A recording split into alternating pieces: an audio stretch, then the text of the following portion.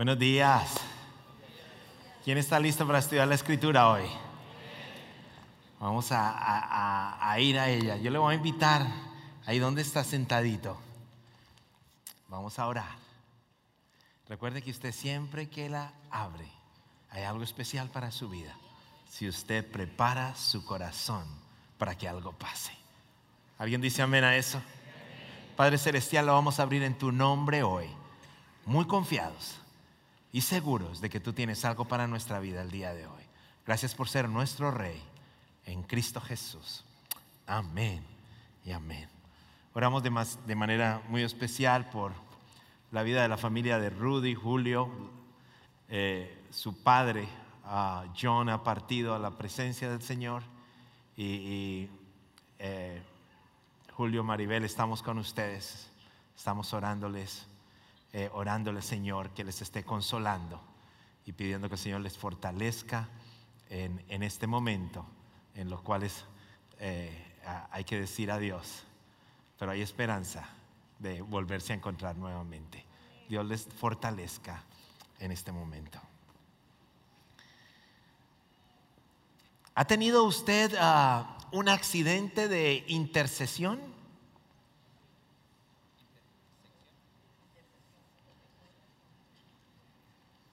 Intercesión, no intersección. ¿O cuál de los dos?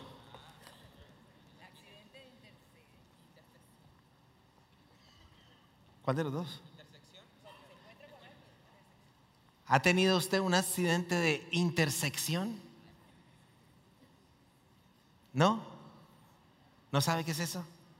Usted va en el carro y de pronto usted no se detiene y de pronto alguien viene y le pega porque aparece de un lado donde usted no estaba. Pensaba que iba a salir. Usted va en el carro, de pronto alguien no hace el rojo y usted pasa y de pronto ¡pum! Usted va en el carro, se detiene, va contenta, va para su destino, va contento, va para su destino y de pronto usted hace el pare, la otra persona hace el pare y los dos arrancan al mismo tiempo. ¿Sabe que hay 2.5 millones de accidentes de ese tipo? 2.5 millones. Y lo interesante es que 165,000 fueron con el giro a la izquierda. Y eso generó la mayor cantidad de muertes en accidente de ese tipo.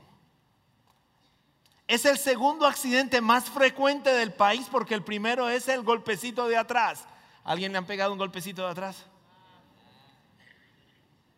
Pero el de la intersección te quita y te cambia y te detiene el destino. ¿Y por qué te lo cuento de esta manera? Porque la iglesia primitiva iba a toda velocidad. Pedro, que había sido el traidor, que el Señor lo había traído de una manera especial. Los discípulos habían recibido el Espíritu Santo. La iglesia que estaba ahí había recibido la presencia del Espíritu Santo.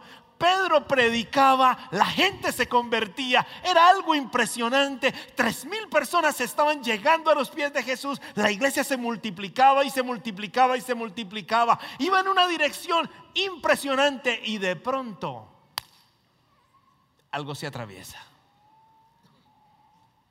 Y cuando usted tiene un accidente en una intersección, ¿qué puede pasar? Número 1, usted puede devolverse para su casa. Devolverse para su casa. Yo recuerdo el primer accidente de automóvil que tuvo mi papá.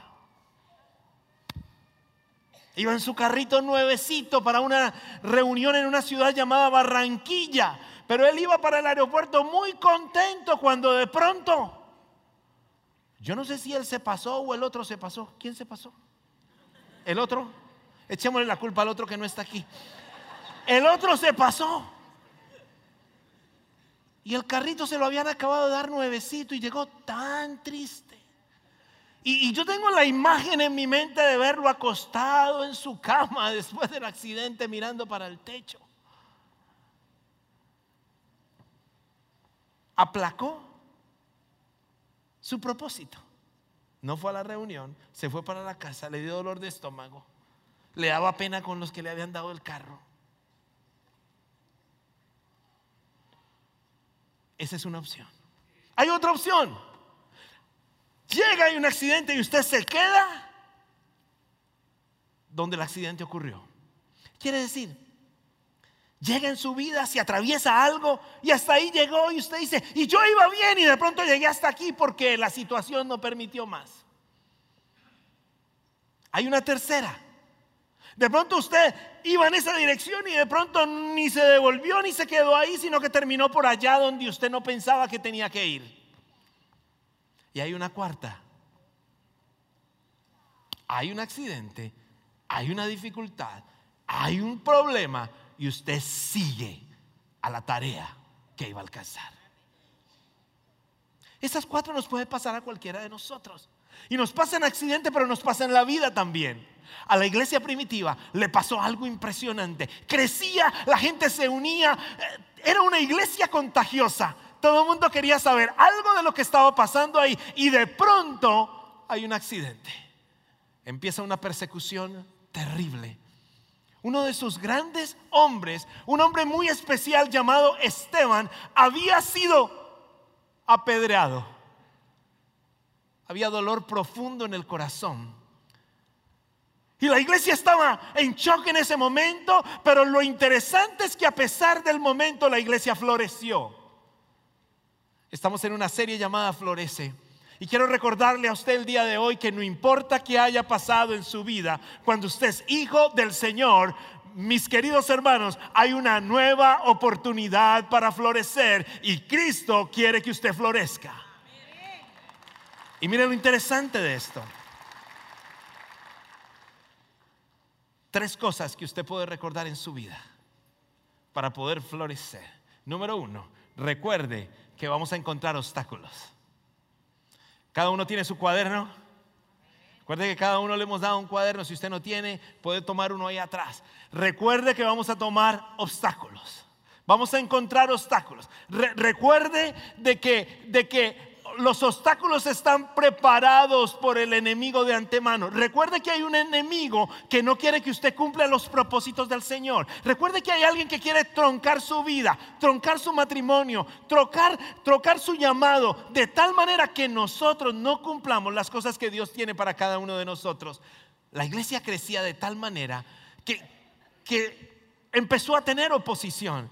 Y muchos dijeron, hay que acabar con la iglesia de Cristo. Y lea el capítulo 8 del libro de Hechos y lea lo siguiente. Capítulo 1, el versículo 1 dice, y Saulo fue uno de los testigos y estuvo totalmente de acuerdo con el asesinato de Esteban. ¿Y quién era Saulo? Era el mismo apóstol Pablo. ¿Y quién era Esteban? Era uno de los primeros diáconos. Y lo interesante es que daban las características de quién era Esteban. Y Esteban era un hombre especial, un hombre amoroso, un hombre con una calidad impresionante. Era uno de los diáconos de la iglesia, uno de los servidores de la iglesia. Era una persona especial. Y ese día comenzó una gran ola de persecución que se extendió por toda la iglesia de Jerusalén. Y todos los creyentes, excepto los apóstoles, fueron dispersados por las regiones de Judea y Samaria.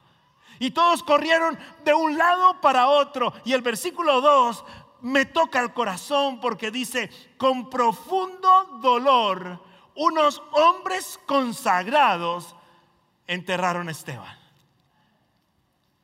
Y dice, con profundo dolor. Quiere decir, había un dolor en la iglesia en ese momento. Estaban encontrando un obstáculo. Si usted mira un poquito atrás lo que estaba pasando en la iglesia comía junta, la iglesia estaban unidos, la iglesia estaban en un mismo sentir, caminaban, pasaban cosas extraordinarias. Y a pesar de eso, mis queridos hermanos, a pesar de que pasaban todas esas cosas extraordinarias y el Señor estaba con ellos, encontraron obstáculos.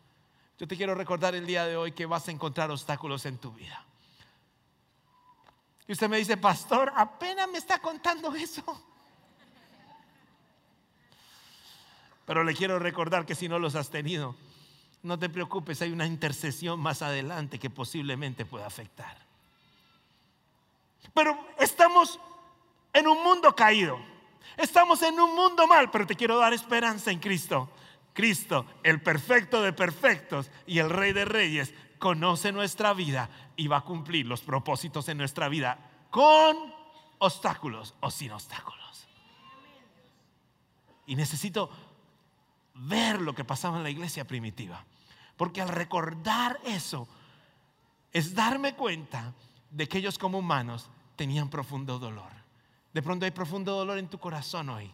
De pronto hay algo que te duele. De pronto hay algo que te disminuye. De pronto hay algo que te consume. De pronto hay algo que no permite que cumplas esos propósitos. De pronto es algo que está pasando. De pronto es algo que pasó en tu pasado. Pero no estás con la capacidad de dar al máximo. Yo te quiero recordar de que el enemigo quiere poner eso en tu cabeza, porque no importa lo que vivamos, mi Padre Celestial puede hacer cosas impresionantes cuando Él nos llama. Esa iglesia era llamada, y era llamada a llevar lo más importante que usted y yo debemos llevar: la imagen de Cristo. El mensaje salvador es llevar que hay un Dios que nos ama, y la iglesia estaba viviendo eso. Y por eso quiero ir a los otros versículos, porque empieza algo extraordinario allí en la iglesia que tocaba de manera especial lo que se estaba viviendo, porque se extendía el evangelio, pero había dolor. Había dolor. Y Esteban, que el capítulo anterior nos da las características de Esteban.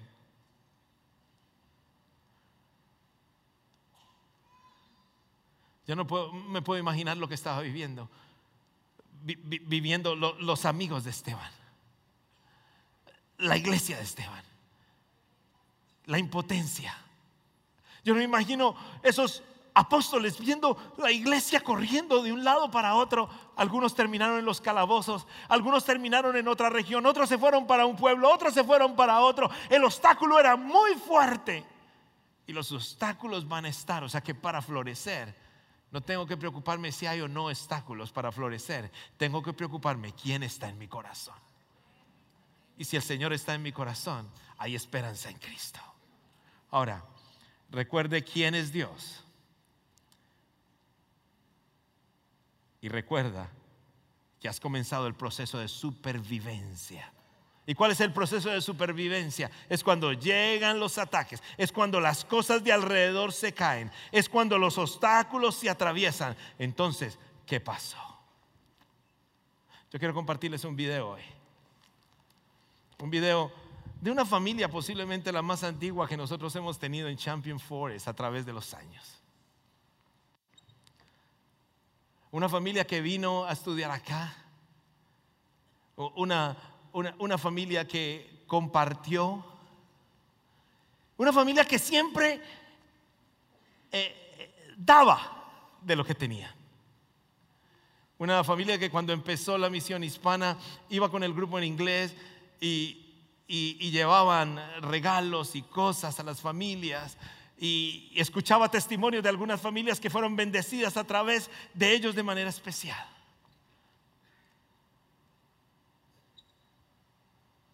Pero un día llega Harvey y les da una de las lecciones más grandes que cualquiera de nosotros pueda recibir. Y ellos reciben esa lección, pero con confianza en el corazón. Y el Señor se encarga de una manera especial en sus vidas. Nosotros como iglesia estamos en algo que se llama Multiply. Y yo te quiero decir, no importa qué acusaciones hagan de nosotros como iglesia, no importa qué ataques tengamos como iglesia, no importa quién haya fallado o no haya fallado, nosotros como iglesia vamos a llevar el mensaje del Señor siempre, porque tenemos un llamado especial. Mire este video para entender un poquito este testimonio el día de hoy.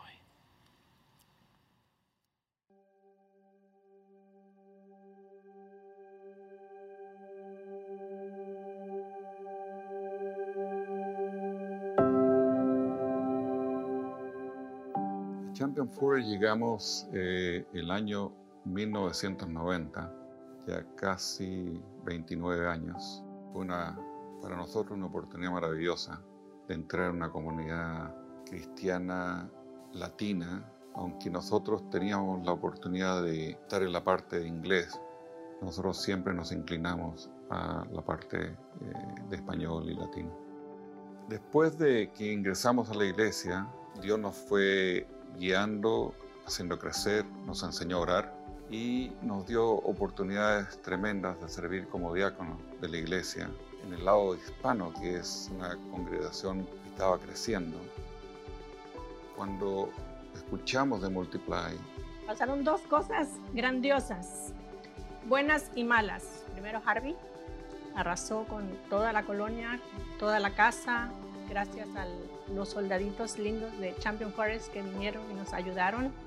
Entraron como, no sé cuántos eran, como 50, 60 personas de Champion Forest y no sé, no tenemos palabras para agradecerles todo lo que hicieron por nosotros y por algunos de nuestros vecinos también. La iglesia de Champion Forest ha sido una familia para nosotros, los queremos muchísimo. Y en medio de todo, la compañía de mi esposo anuncia que nos tenemos que trasladar a Ciudad de México. El nosotros movernos a Ciudad de México, el compromiso con Dios y con la iglesia nunca ha dejado de ser lo primero. Aunque no podamos disfrutar del día a día del amor de la iglesia, no significa que nosotros no podamos apoyar la iglesia y seguir lo que Dios nos puso en nuestro corazón. Multiply representa para nosotros un esfuerzo de la iglesia para expandir el dominio de Dios aquí en nuestra comunidad. Han sido tantas las bendiciones que hemos tenido en este cambio. Por ejemplo, en el trabajo, va a ser un año en México para nosotros como compañía, un año récord. Dios, las bendiciones, Él las trae constantemente y los milagros los hace constantemente. En la última colonoscopía que nos hacemos anualmente, salió algo que no era positivo. De ahí fui un especialista, orando y orando y haciendo todos los exámenes. El oncólogo sacó todos sus exámenes de nuevo y dijo que ya no existía ningún peligro. Nada. Yo creo que la iglesia tiene un objetivo que es más grande de lo que la iglesia cree. Yo creo que Dios tiene un camino para la iglesia que empezó con 4 o 6 personas en una casa, a algo de transformar esta comunidad del norte de Houston. Para los que están recién llegando a la iglesia, servir es un honor a Dios. Servir por Multiply es un extra honor a Dios, porque están sembrando lo que va a ser el futuro del norte de Houston. Y nosotros realmente creemos eso. Creemos que todos somos parte del cambio, aunque no estemos aquí. Y que aunque no estemos disfrutando de lo que Dios está haciendo aquí, pero sí lo disfrutamos de lejos. Y los apoyaremos ahora y hasta que Dios nos diga.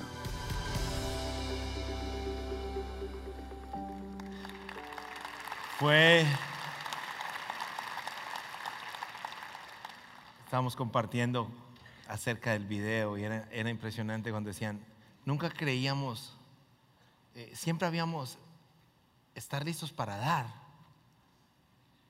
pero llegó el momento donde todo se salió de nuestras manos y las manos del Señor estuvieron con nosotros a través de la congregación. Y no solamente decía, y no solamente con nosotros, porque estando trabajando en su casa, puedo recordar claramente cuando él detiene el trabajo en su casa y dice, mi vecino necesita más que yo. Y nos movemos de casa. Sus vecinos mayores estaban solitos. El Señor estaba tratando de mover algunas cosas en su casa. Todo se había perdido. Todo. Y pensando un poco en la historia, el Señor empezó a contarme cómo había sido y cómo sus vecinos habían sido ángeles para sacar a esos señores muy mayores y a esta señora que no podía caminar cuando el agua estaba por aquí. En ese momento se pierde todo. Llega un cambio de trabajo, llega una nueva oportunidad laboral sin saber qué iba a hacer.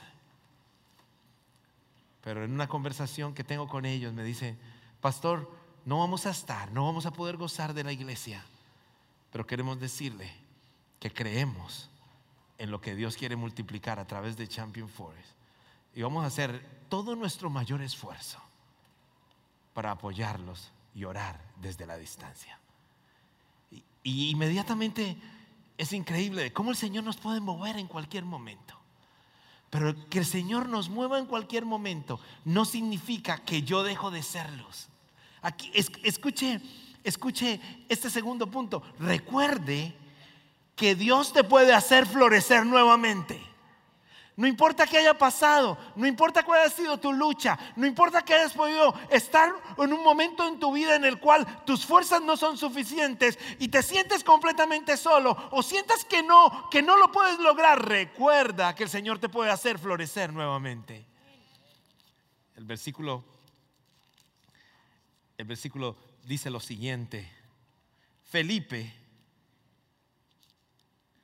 por ejemplo, se dirigía a la ciudad de Samaria y allí le contó a la gente acerca del Mesías.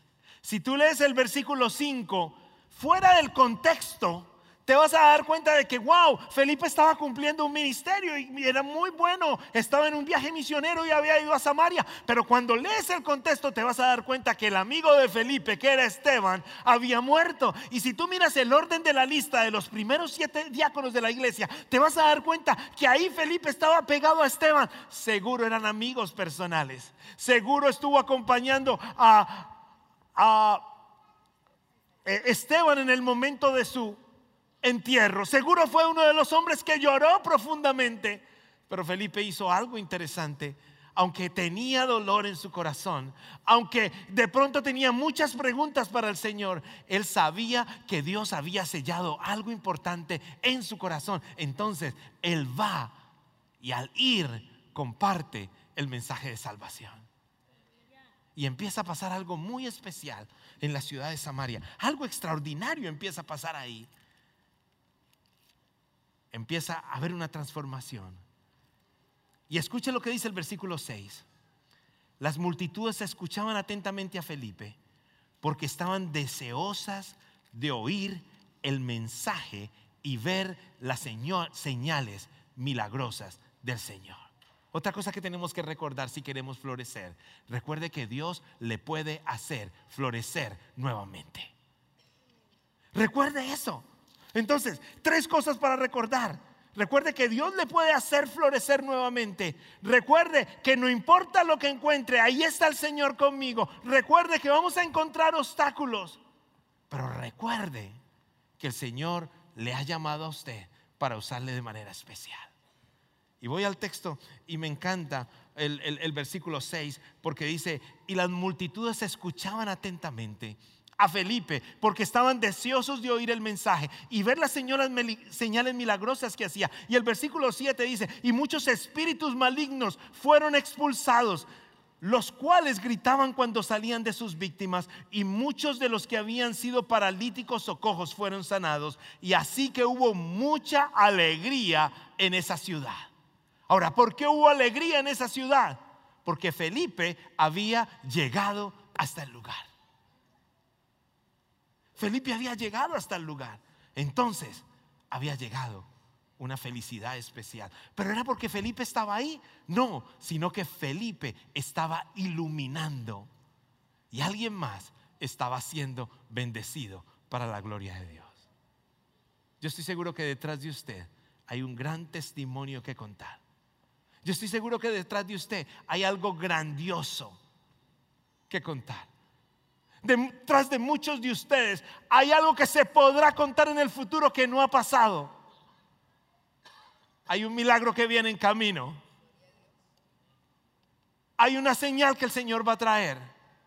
Pero tengo que recordar que no puedo dejar que nada ni nadie quite mi llamado. Diga conmigo, nada ni nadie quite mi llamado. Porque usted también es llamado. Cuando usted conoce al Señor, el Señor ya le está llamando. Antes de la fundación del mundo, el Señor ya le había llamado. El Señor le quiere usar de manera especial. El Señor quiere que nosotros seamos capaces de superar cualquier situación que estemos, pero tenemos que recordar que el Señor está con nosotros. Y no sea el obstáculo que sea, su presencia va por encima de cualquier cosa. Y empezó a haber una alegría extraordinaria en ese lugar. ¿Por qué? Porque las personas escuchaban el mensaje especial del Señor. Bajemos esto a nuestra vida hoy. ¿Cómo está tu vida hoy? ¿Qué has vivido?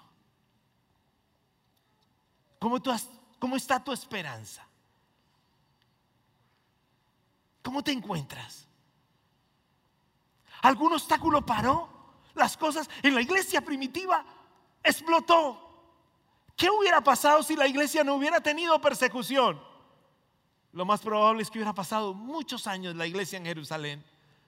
Y se hubiera demorado cantidad de años en extenderse a todas partes. Pero cuando leemos lo que pasó, nos damos cuenta que el evangelio llegó a Job, que el evangelio llegó a Alejandría, que el evangelio llegó a Chipre, que el evangelio llegó a Éfeso.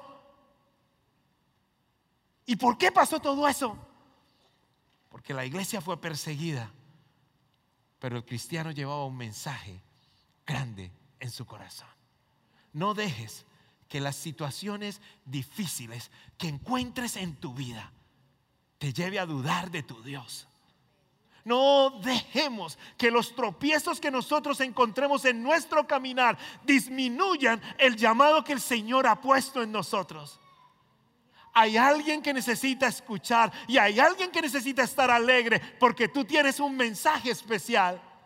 Hay alguien que necesita ser amado por los brazos que tú tienes. Hay alguien que necesita ser abrazado por tus brazos. Hay alguien que necesita escuchar que Dios le ama de la misma manera que Dios te ama a ti, pero nunca lo ha escuchado de nadie más. Hay alguien que necesita escuchar de que es importante para Dios. Y mis queridos hermanos, usted y yo tenemos ese mensaje en nuestro corazón. Y la única manera de poderlo caminar, cuando encontremos las dificultades y luchas en nuestra vida, es siempre recordar que mi esperanza no está en mí. Algo que me llamó muchísimo la atención de esta familia Lyon fue cuando me dijeron: nunca pensamos, siempre estábamos listos para dar, pero que fuéramos a requerir algo. Y decía, la lección más grande de nuestra vida es ver el amor del Señor a través de mi congregación en la cual había estado. Qué lindo que usted también lo pueda ver. Qué lindo que usted también lo pueda expresar. No desperdicies el desierto. Hay un desierto, no lo desperdicies. Es un tiempo de cercanía con el Rey. Es un tiempo para descubrir lo que el Señor tiene para nosotros. Y la iglesia se extendía y la iglesia iba de un lado para otro, pero siempre llevaban una buena noticia para alguien más.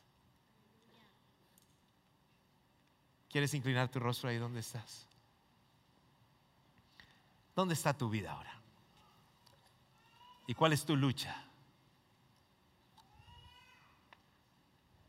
De pronto hay algo en tu corazón que se quedó allí,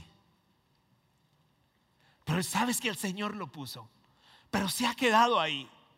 De pronto ha sido porque me creo insuficiente. De pronto creo que no lo logro. De pronto creo que estoy rendido. De pronto creo que soy inútil. De pronto fue una equivocación, de pronto fue una falla, de pronto crees que no eres aceptable a tu Dios.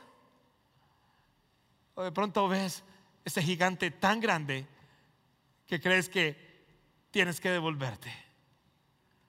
Yo te quiero recordar el día de hoy que el Señor está contigo y que de la misma manera como el Señor usó la iglesia primitiva y sus obstáculos y sus corridas y sus luchas, va a estar contigo.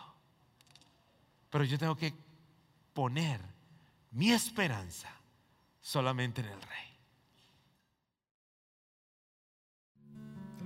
Gracias por estar con nosotros hoy y gracias por permitirnos llegar hasta tu hogar. No queremos terminar este tiempo sin antes invitarte a que camines tu vida con Jesús, a que hagas la decisión de recibir a Cristo como tu único y personal Salvador. Repite conmigo la oración más importante que un ser humano deba hacer. Señor Jesús, te invito a que entres a mi vida, que perdones mi pecado. Yo sé que fuiste a la cruz y moriste por mí y resucitaste. Gracias. Hoy te acepto como mi único y personal Salvador y no doy un paso adelante en mi vida sin ti. En Cristo Jesús. Amén. Si has hecho esta oración de corazón, hoy has entrado a ser parte del reino de Dios. Sigue buscando de Jesús. Ya no estás solo. Cristo está en ti y tiene cosas maravillosas y especiales para tu vida. Nos vemos la próxima semana.